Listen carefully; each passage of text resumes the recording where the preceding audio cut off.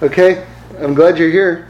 I want to talk about the inside, and as Reb Shlomo would say, the inside of the inside. So everybody knows that there's an inside, and then there's an inside to the inside. And you see, everything in life is levels. And it's, I remember many years ago, I asked Reb Shlomo how many albums he had at. And he said, on a record level or on a tape level, right? So like everything was levels with him, in terms of just his own songs and recordings and everything like that. But in terms of the universe, you have to understand also that everything is levels. And if God is infinite, that means that there's an infinite number of levels, right? If heaven is a subset of God, then heaven is also going to be able to have an infinite number of levels, because it's going to be able to, it will never stop, because God himself never stops. So we never have to really worry about hitting the end, because we'll never hit the end, because God himself is infinite.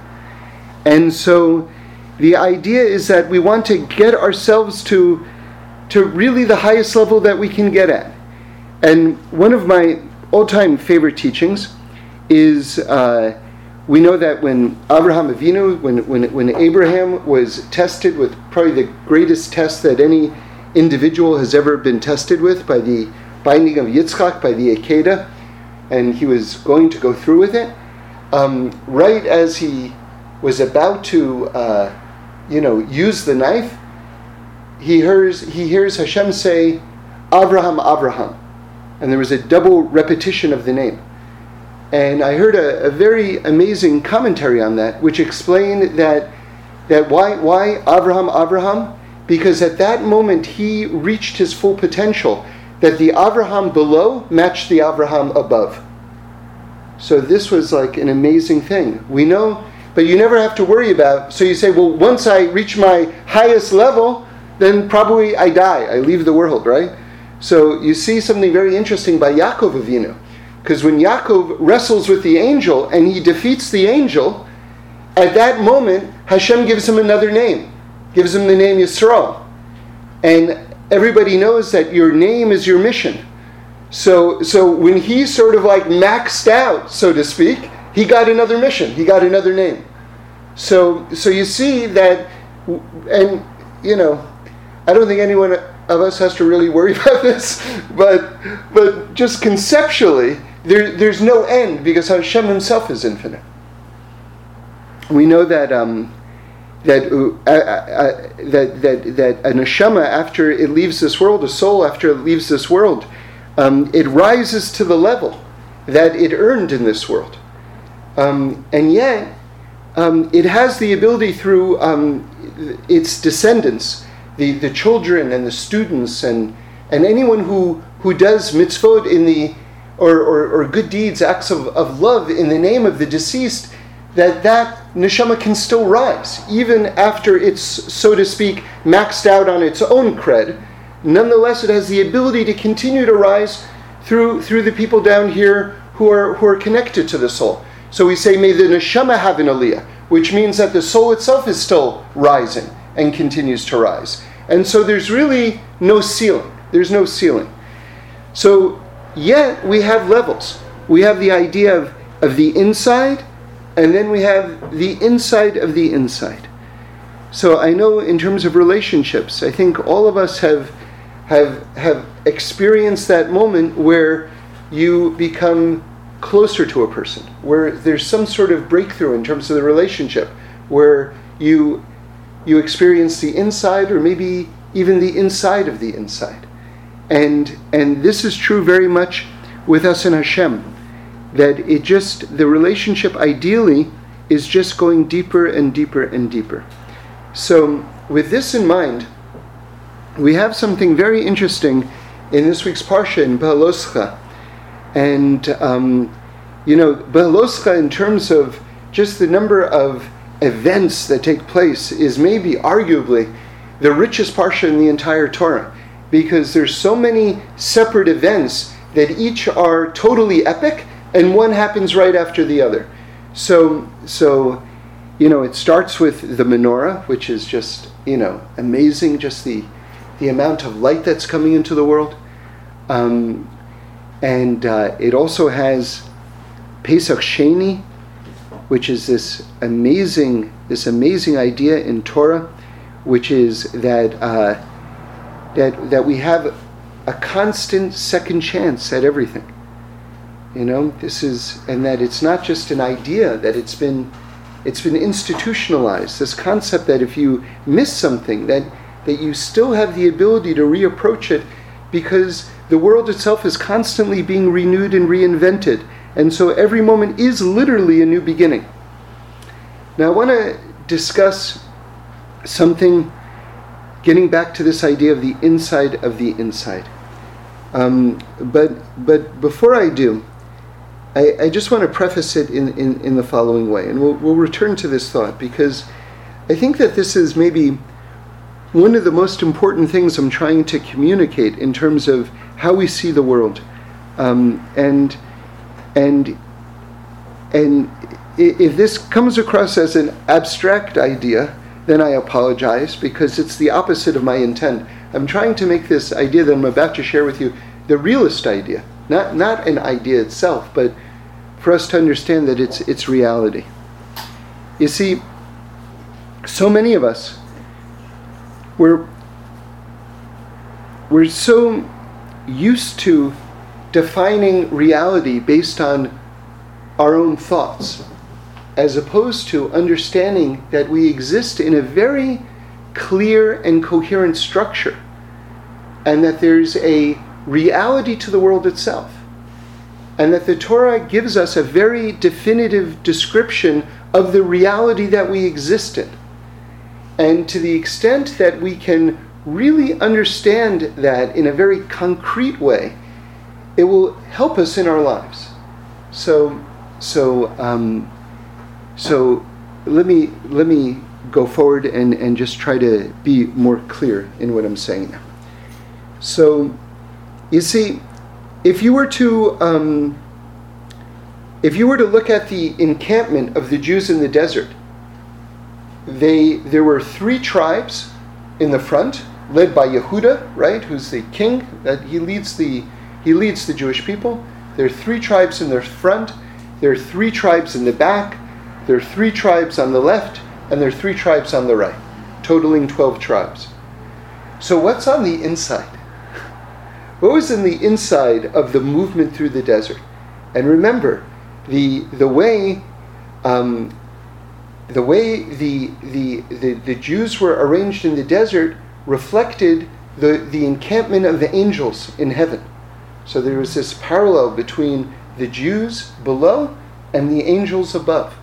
All right? Now, what was in the middle, with that in mind, what was in the middle of the Jews' encampment in the desert?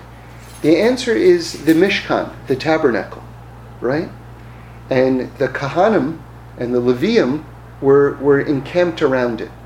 Okay, so this was the porthole between heaven and earth. That's what the Mishkan was, and that was right in the center of the Jewish people.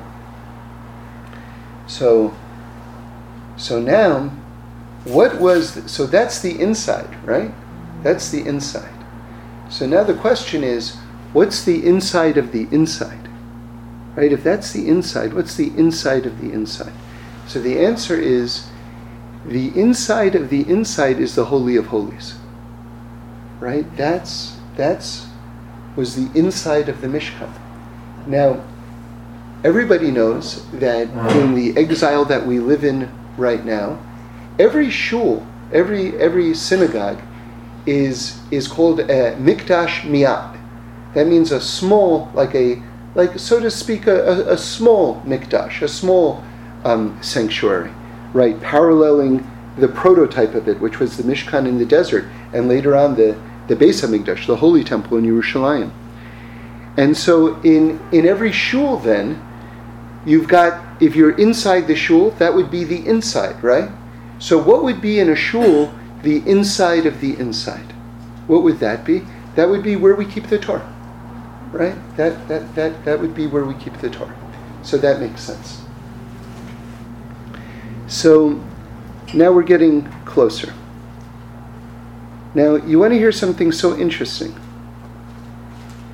What pasuk do we say? What verse from the Torah do we say when we open up the ark? In other words, when we're about to make that transition, we talk about a relationship, right? When we're about to make that relationship shift from close to closer, or from close to intimate, whatever it is, to go from the inside to the inside of the inside, when we open up the ark and we go into that next realm, that next dimension, that next space, what do we say?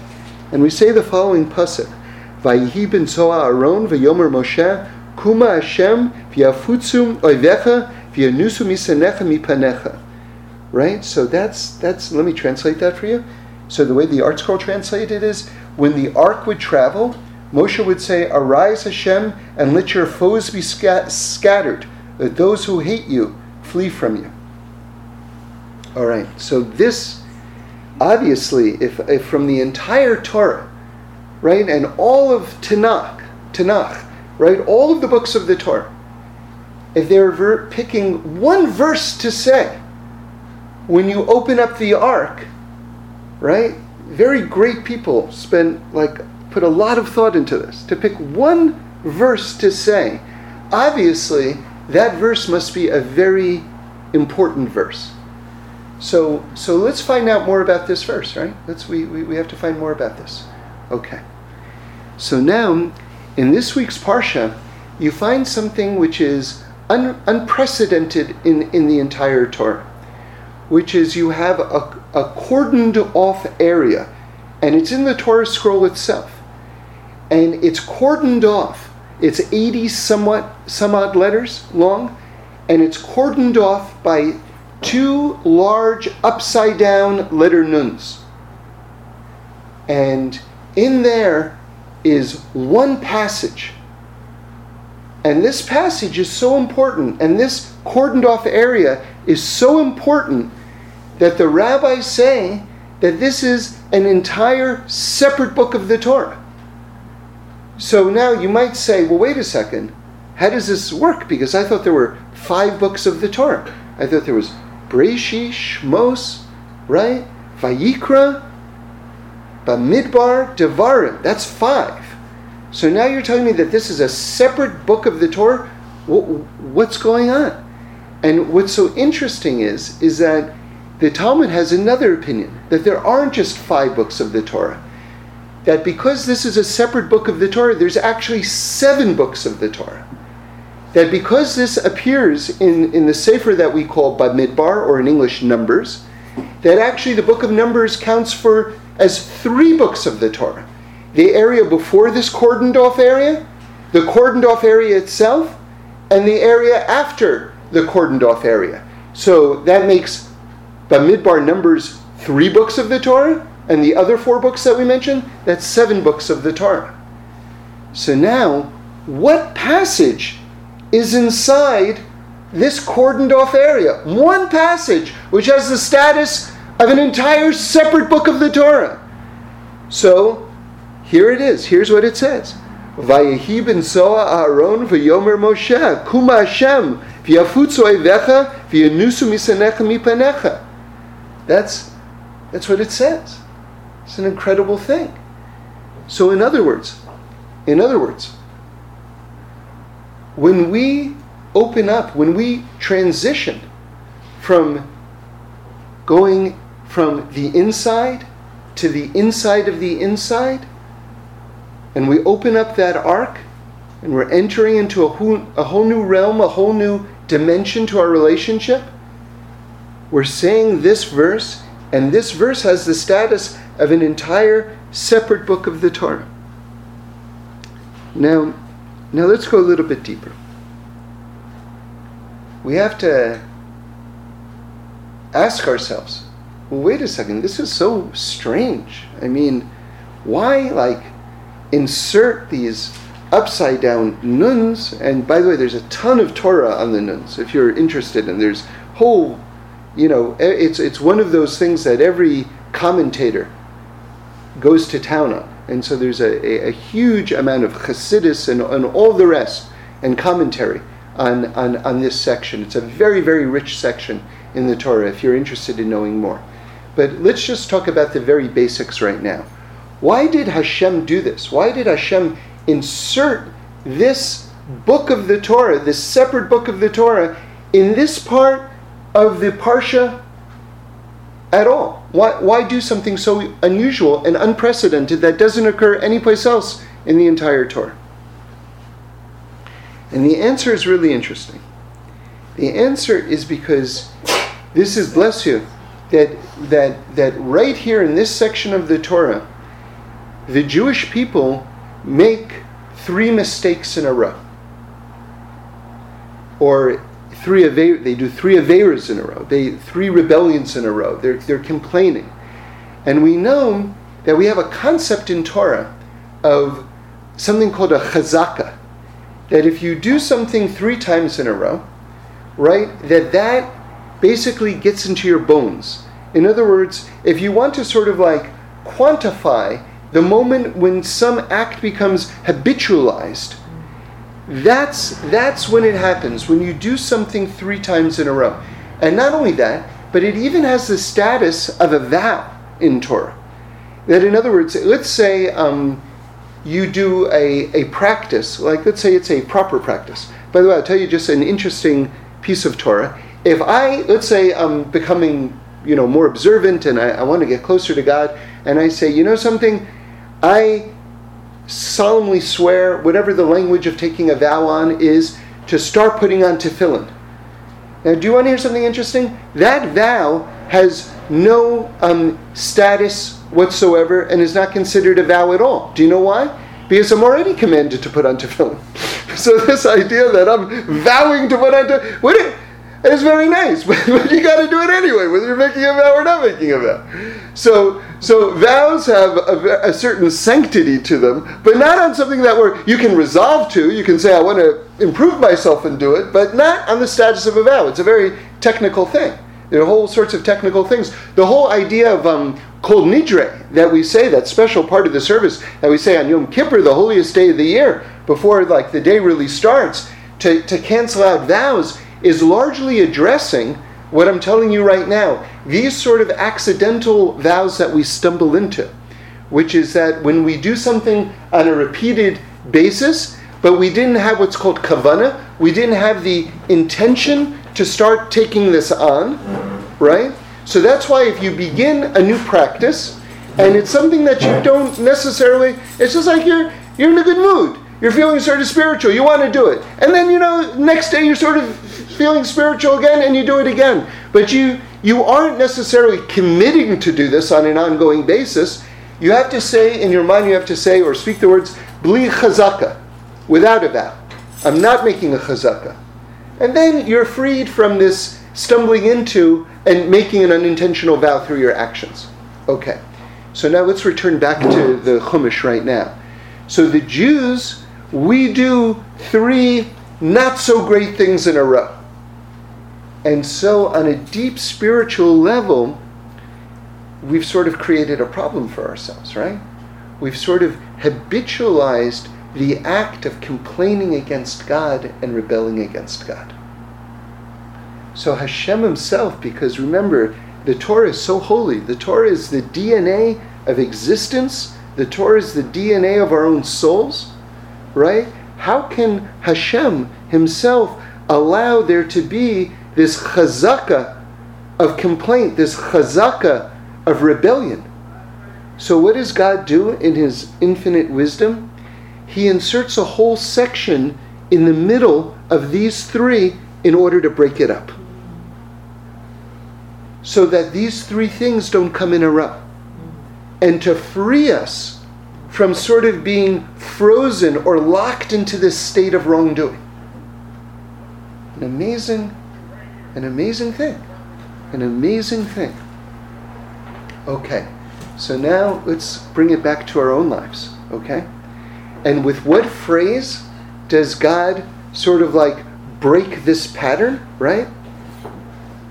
With this phrase, when the ark would travel, Moshe would say, "Arise, Hashem, and let your foes be scattered. Those who hate you should flee from you." In other words, wrongdoing itself should flee from God. That's the passage that we're saying. Those who hate you, so to speak, the Yetzer Hara, that which comes against us, that which comes against you, although the Yetzer Hara works for God, but that's another discussion. But nonetheless, because there's only one power, but nonetheless, that which opposes our progress, let it flee and go away, so that we are not locked into this pattern of wrongdoing. And so this passage is coming to save us, right? Now, let's take this to the next level. What did we say? We said that there's the inside, and then there's the inside of the inside. Right? So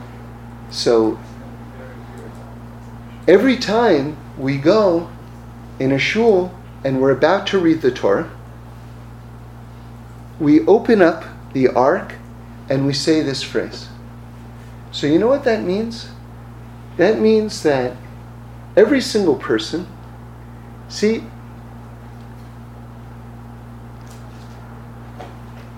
you see, humility is a very, very delicate construct. And the Yetzer Hara is remember, it's the spiritual force that opposes us, the negative inclination. It's constantly renewing itself every day. It never runs out of strategies. It's an angel, so it knows us better than we know ourselves. A person has to be knowledgeable of its tricks and how it works, right? Like, for instance, I'll just give you just a couple of ideas. What the rabbis teach, and very, very wisely, is that the way it comes to us is it's like they compare it to someone's walking down the street, and across the street, someone waves to them. And then if you go and you engage them in a conversation, the next thing you know, so first a thought comes into our head, and it kind of waves to us. And then we have a moment where we can walk away, or we have a moment where we can engage. And this is true for all of us. So a lot of us think that when that first thought comes into our mind, that's already us. It's not necessarily. More times than not, it's the Yetzer Hara. And at that moment, you have the ability to turn away. And it's effective. You say, because as Rebbe Nachman points out, a person can't think two different thoughts simultaneously. So if you decide at that moment, I don't want that, I want to think of something else, okay, then it can, sometimes you'll be more successful, sometimes you'll be less successful. But if you resolve yourself not to think about that, and to think about another thought, then you can steer your mind in a different direction. Okay. So the idea is, sometimes we think of ourselves as having humility, right? And here's how the humility,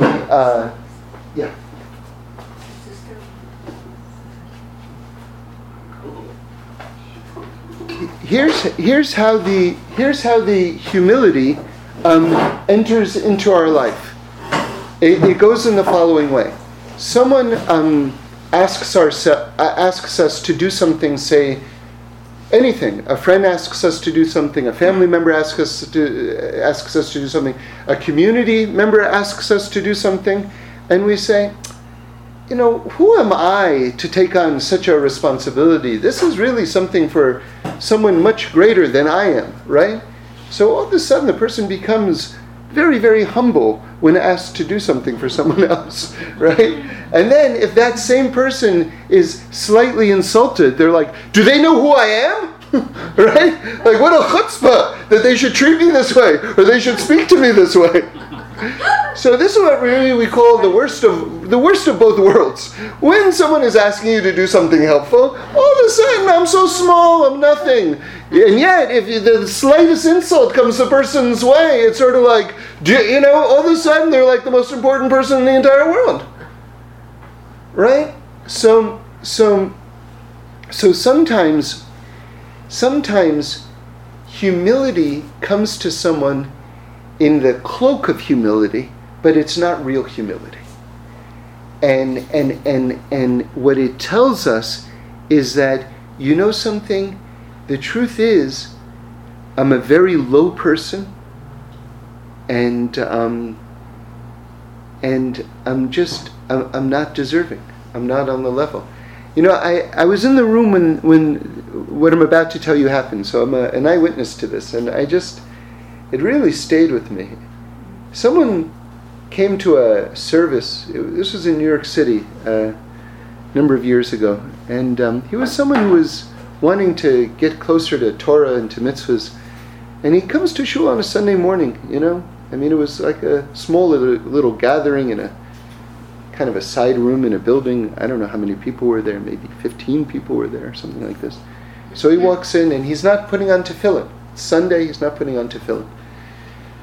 So someone comes up to him and says, after the service, says, "Hey, would you like to put on tefillin?" I mean, absolutely. I mean, look, he's showing up. No one dragged him there. He came on his own.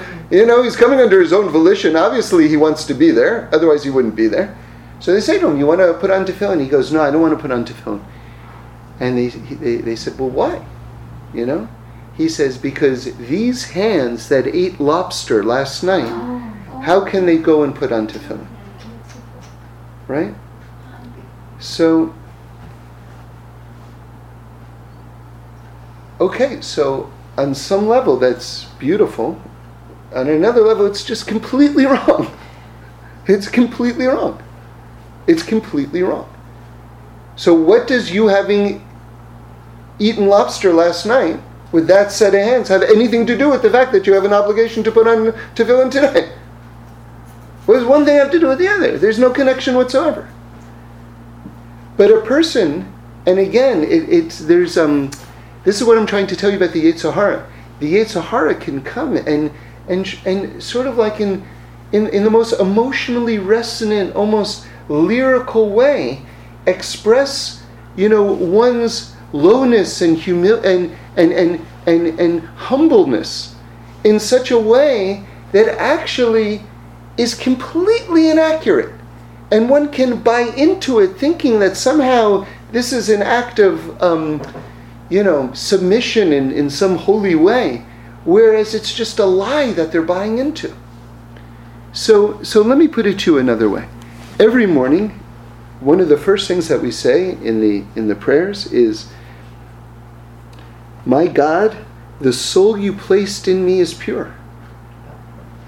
This is one of the first things that we say in the morning. Elokai neshama shenatata bi toharahi. My God, the soul you placed within me is pure. Right? You created it, you fashioned it, you breathed it into me. This is the reality. This is the reality. All of us have a pure soul within us. This is the reality.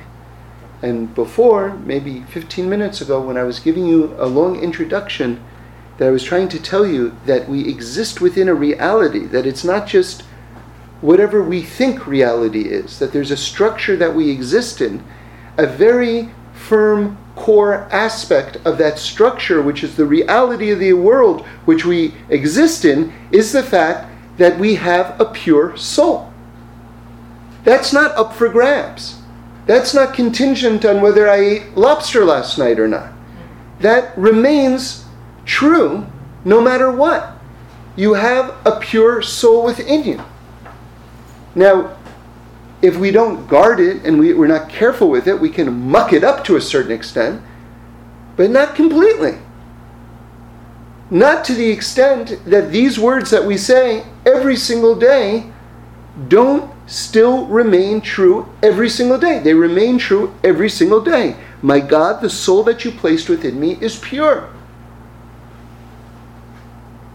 Now, let's start to put all these thoughts together. We said that God is infinite. So there's infinite levels to everything, to all aspects of life. There's infinite levels, right? And you have the inside and you have the inside of the inside.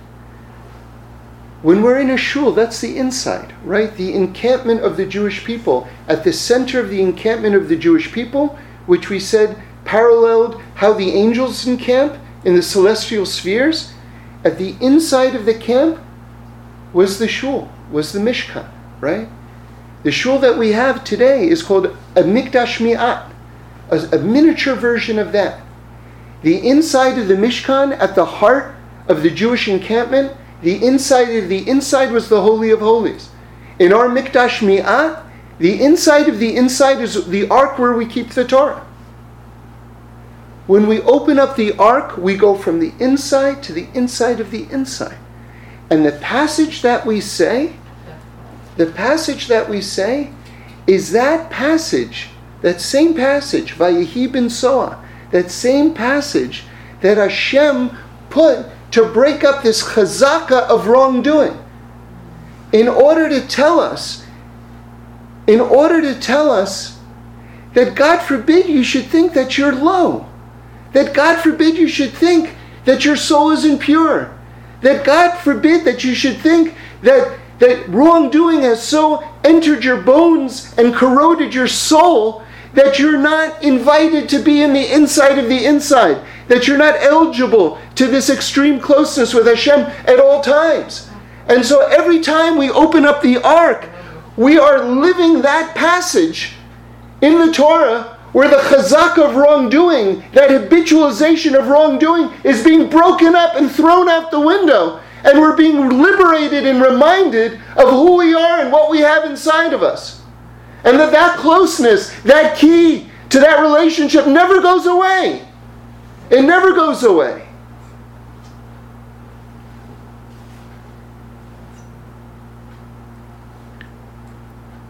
You know, just interestingly, as an aside, just as a PS to this, there's a holy custom among the Jewish people that when a woman is pregnant, that her husband comes and he opens up the ark. He's the one who opens up the ark. And that's a blessing for an easy childbirth, right? And if you think about it, it's sort of like, here you see the opening of the ark is going from the inside to the inside of the inside, right? And here you see that the Torah scroll is symbolic of the baby that's being delivered, because each one of us is a Torah scroll.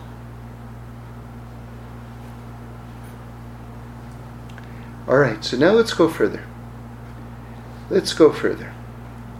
Because I want to talk about the inside of the inside in a different way now, to approach it in another way. And let me just introduce it by telling you a story. It's a famous story. I'm sure many of you have heard it. It's a classic story.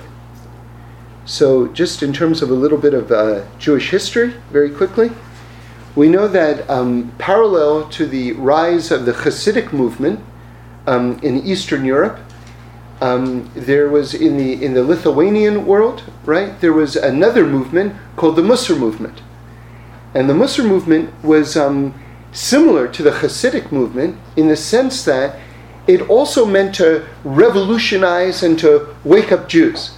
It used a different style of learning, but the idea was to really kind of like shake people and say, you know something, you're learning about ethics all day, okay, now be ethical, you know, to create a fire within them.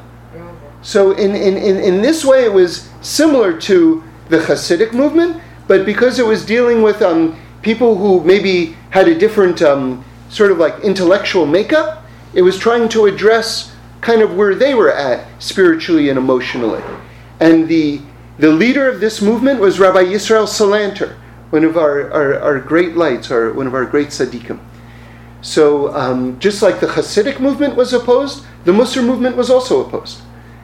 And while Rabbi Israel Salanter was going from community to community, trying to set people's hearts on fire and to wake them up, he would give various lectures in different places.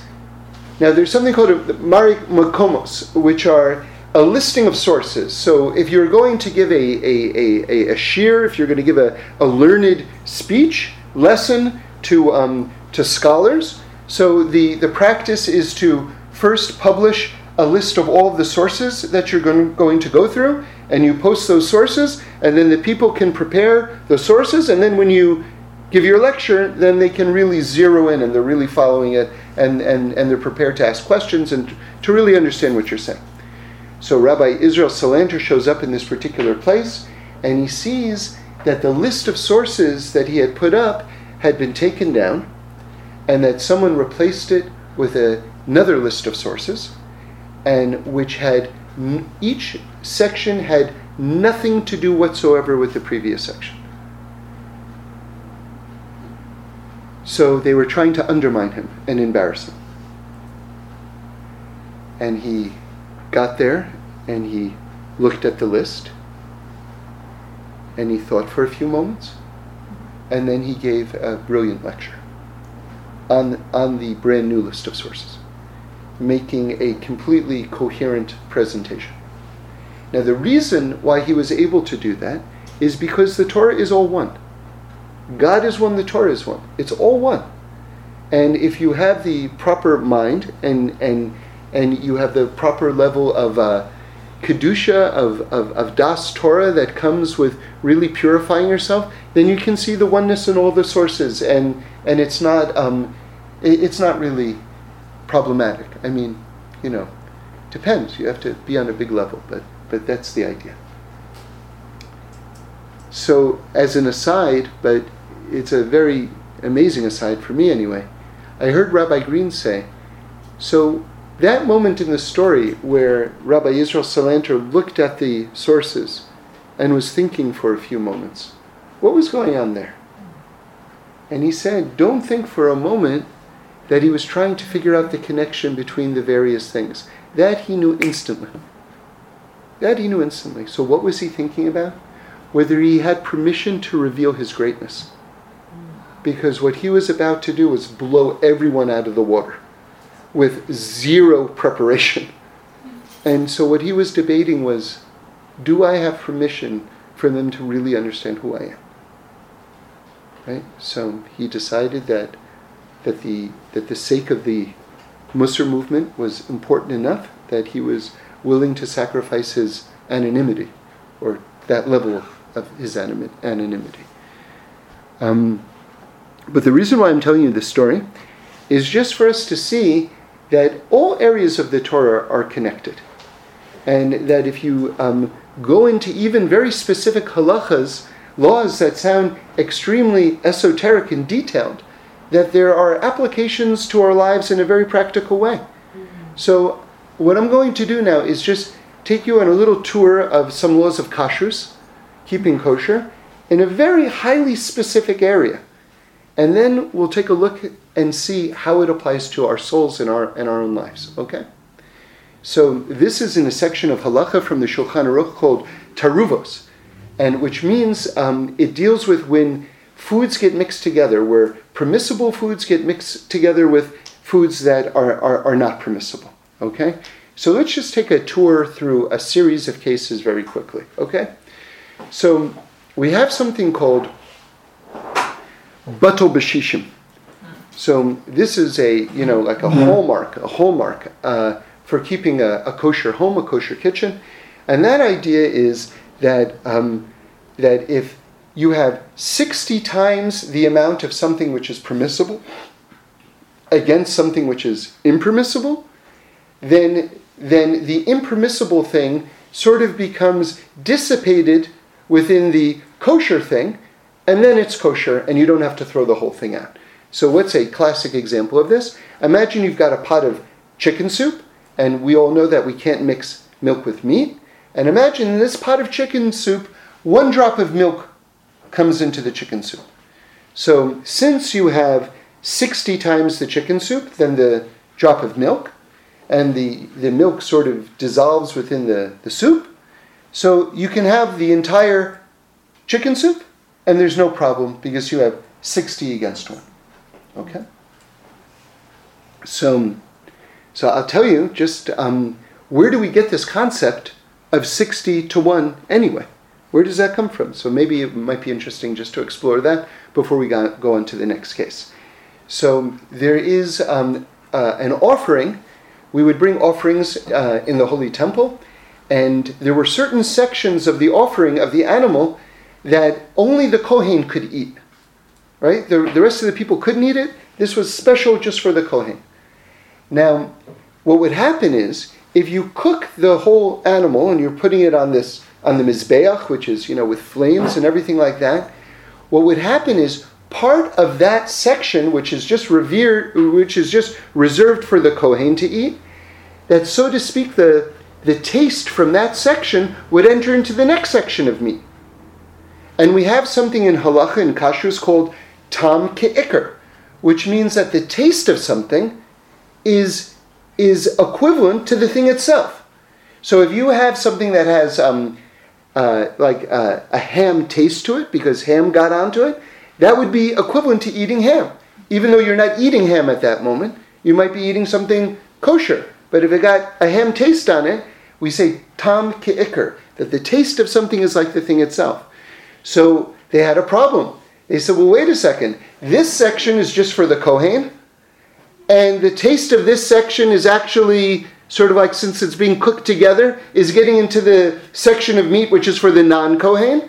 And we say tam ke'ikr. So maybe if I'm eating this other piece, maybe it's like, since it's got the taste of that other section, which is just reserved for the Kohen, maybe it's like I'm eating something that I'm not allowed to eat. Right? So they say, no. If you have 60 in the new section against the other part, then the taste of that thing dissipates and it's not there. So you don't have to worry. So that's where Batul B'Shishim, the 60 to 1 ratio is figured out. Okay? So now let's return to our first case, and then we're going to do a couple of quick supplementary cases. So if you have a drop of milk that enters into a pot of chicken soup, if you have 60 of the chicken soup against the milk, the whole pot is okay. Next case. Let's say a piece of bacon, piece of like ham, falls into that chicken soup. Now what do you do? Right? Well, if you have 60 of the soup, in this instance, against the piece of ham, right? Then everything is good. It's still good. But you have to remove the ham. Okay? You can't have something that's called makira, which means recognizable. Right? If you have something that's impermissible and recognizable, that has to be removed. Right? But since you had 60 against the size of the impurity, then the whole soup is still kosher and good. Okay. Now let's do another case. Let's say I have a pot of kosher chili. Right? It's all ground beef. And now let's say I have a teaspoon of non-kosher meat, also ground beef, and it gets stirred in the pot of chili. Okay, so now, in this instance, I have 60 of the kosher chili against the non-kosher meat, but it's not makiro, it's not recognizable, because it's all mixed in, and that's ground beef, and this is ground beef, and it's all mixed in. What's the status of the pot of chili? As long as I have 60 of the kosher against the non-kosher, the whole pot is permissible. Wow. Okay? What is 6? I don't understand the significance of 60 against 1. Like right. 60 scoops, or yeah, how do you define that? Yeah, so in volume. In volume. In volume. In what sense? Is it in a spoon? Is it in a right. How do you? What's that? So you have to you would have to estimate, basically. You would have to estimate. But if you have 60 against it, then you're okay. So that's the measure. That's the measure. Okay. So how do you figure it out? This is a good question, and that's a whole separate area. Believe it or not. Oh, okay. So that's not you're asking a good question, and it's a big question. How do you go about estimating it? So, for instance, I'll give you one example. It wouldn't apply in this instance, but one example is the rabbis explain that you do something called displacement. Okay, so this would be like, there's a famous story about Archimedes, and maybe it might be interesting to hear the story itself. This is the history of the term eureka.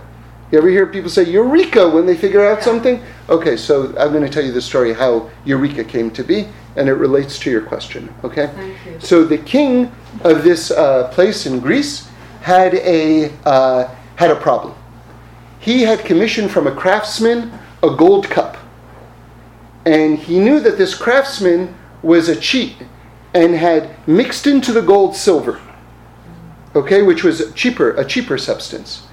But he couldn't figure out how much silver was in the cup of gold, right? And so he challenged the wise people of his city to figure out a way whether he had actually been cheated or not, and whether there was any silver in there or how much silver there was in there.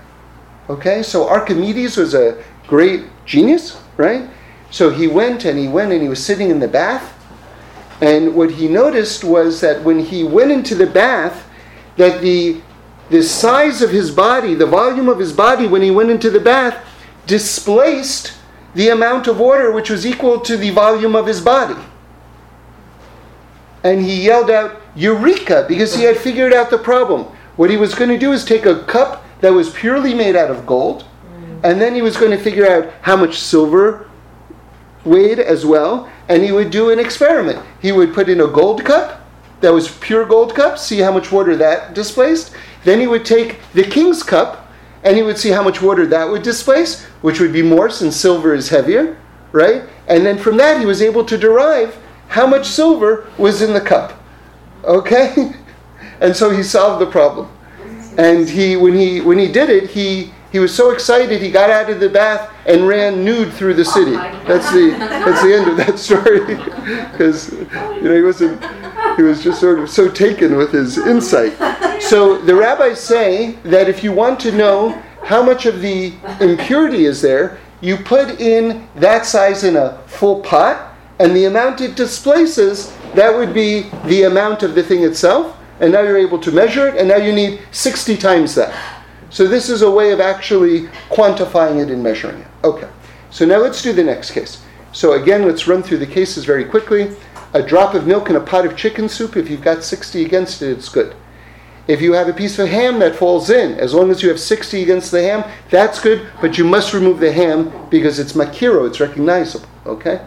If you have chili, non-kosher chili, and you stir it in with the kosher chili, as long as you have 60 against the non-kosher chili, and it's not recognizable because it looks exactly the same, you're good, you can eat the whole pot.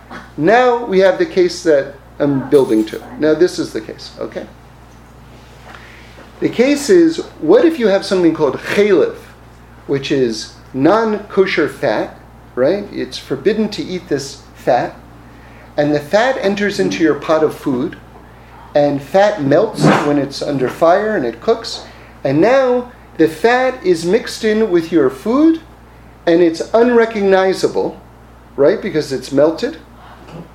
So in this instance, again, you have 60 of the kosher food against the amount of fat. The question is, what is the status of this food? Can you eat this food or you cannot eat this food? And you would say, well, this sounds just like the case with the chili. It's not recognizable, it's not makiro, right?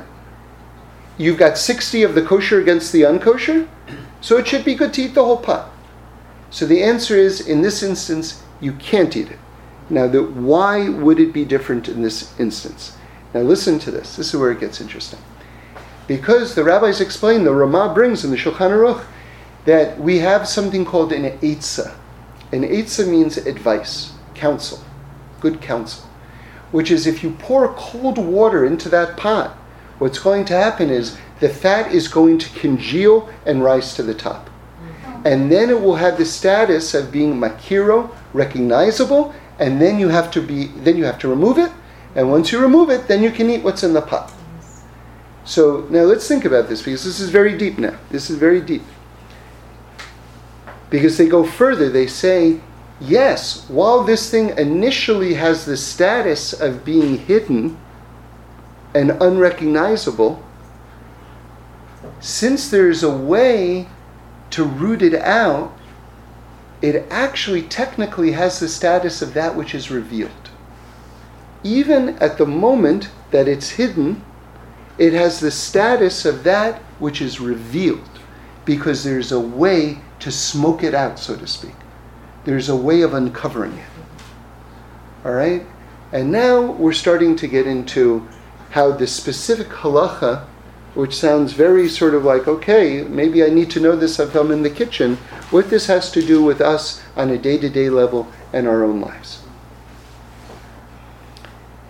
You see, let me say it very simply first, and then we'll go deeper. See, it says in the Gemara that wherever you see reference to water, it's only talking about one thing, which is Torah. You see, we go through life and we have a pure soul, but we have things through our own actions and through the long exile and through just our own weaknesses. We have things that get mixed in. And these things that get mixed in are not always apparent. And some people's approach to this is, hey, that's just me. Just take me for me, because this is just me. Right? And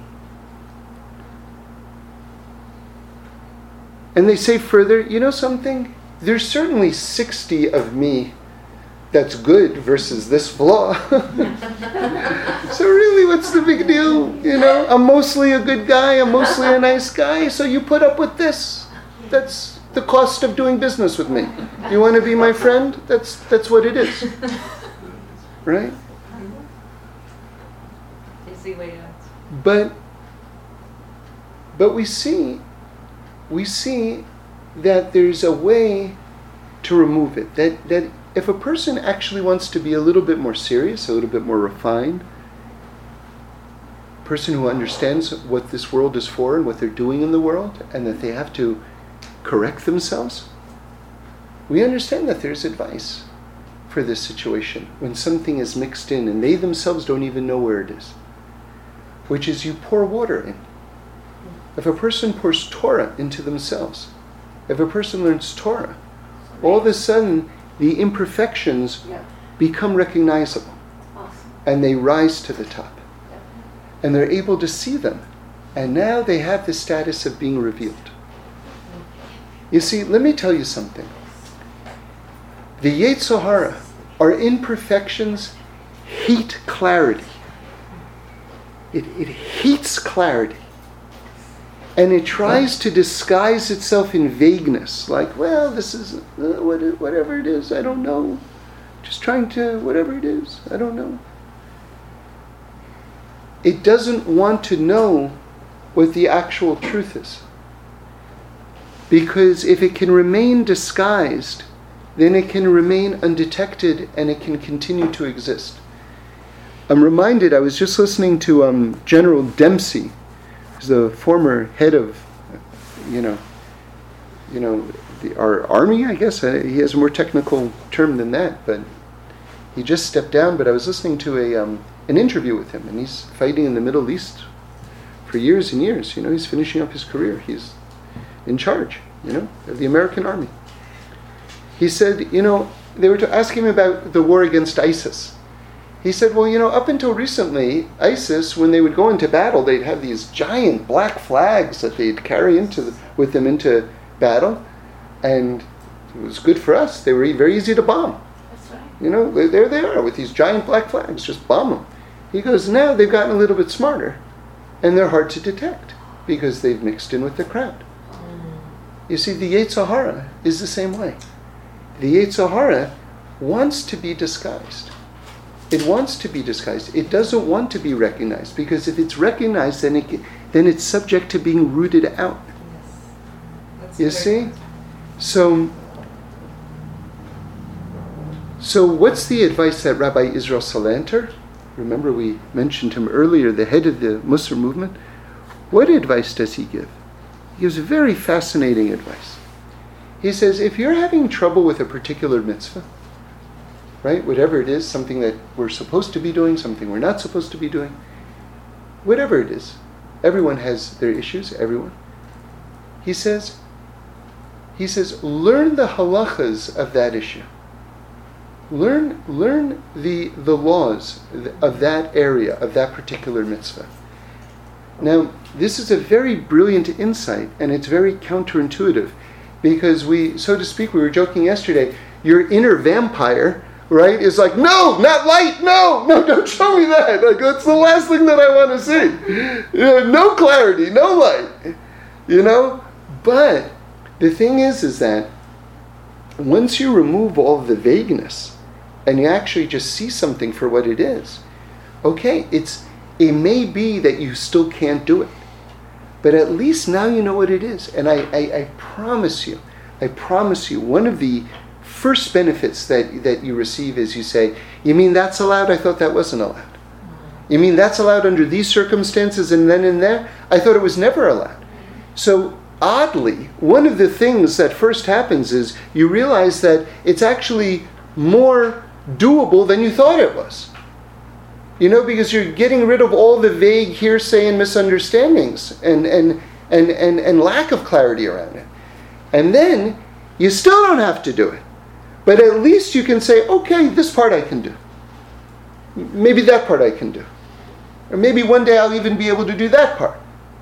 But then you can take it by steps, and now you have a plan. And now you're in the driver's seat, as opposed to hiding and being in a state of fear regarding this particular area of your life.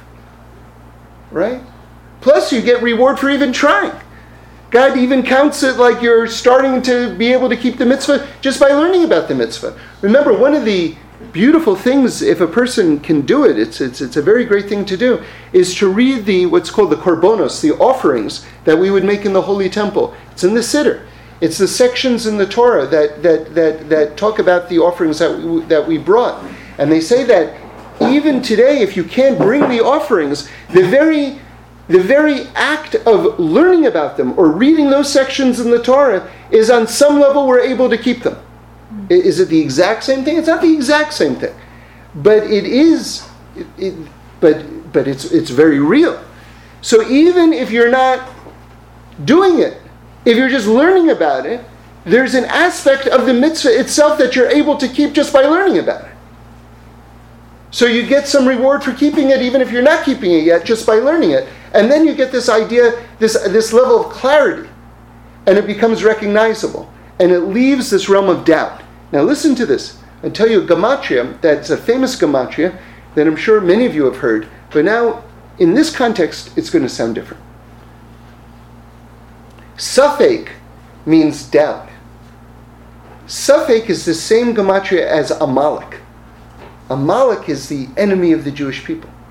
See, and it's on a physical level, but it's also on a spiritual level, right? Amalek is like the Yetzer Hara.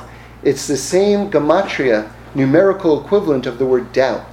Why? Because Amalek wants, like ISIS now, right? Mm-hmm. Amalek wants to remain in this shrouded place of doubt. It doesn't want to be recognizable. What makes doubt? Because you can't quite define it. You don't know, is it this, is it that? You don't know. And that's what the Yetzer Hara thrives on. Lack of clarity. Lack of clarity. It wants to be in this. Yes, maybe, no, I don't know, maybe, I don't know. And this way it becomes impervious to attack. But with Torah, you pour the water on it, the cold water on it, it rises to the top, and then you can see it. This is what it hates. Because this is the first step toward liberating yourself. That's right.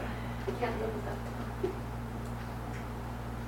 It's my doctor, it's everything. It helps. So again, this is, Hashem says, Ani Hashem Rofecha, I am Hashem your healer. And the Torah we know is a healing substance. And so again, let's just summarize very quickly and we'll wrap it up. We're talking about the inside of the inside. So the first thing that a person has to know is that they have a pure soul. And that Hashem constructed the Torah, which is the DNA of the world and the DNA of every single person, in such a way that we don't have 3 mistakes in a row. That it's broken up. And it's broken up with this passage that we say when we enter into the inside of the inside, when we open up the Torah, and that's a reminder to ourselves that we're pure. that we're not subject to the chazak of mistake, that our soul is pure, and that we have this relationship with the divine. And then another aspect of the inside is knowing how to sort of like approach your own Yetzer Hara, your own negativity, and that you want to shine a light, and that there's a way to make all this sort of confusion more clear, and that's through Torah. Then it rises to the top that we can address it in a beautiful way. And so Hashem should just bless us that we should know how precious we are to Him. The question isn't that He should love us more. He loves us the most. But if we want to get to the next level, the ball is in our court to first and foremost understand truly and in the realist way just how much He actually loves us and what this world is for. And once we know that, then everything is going to advance to the next level.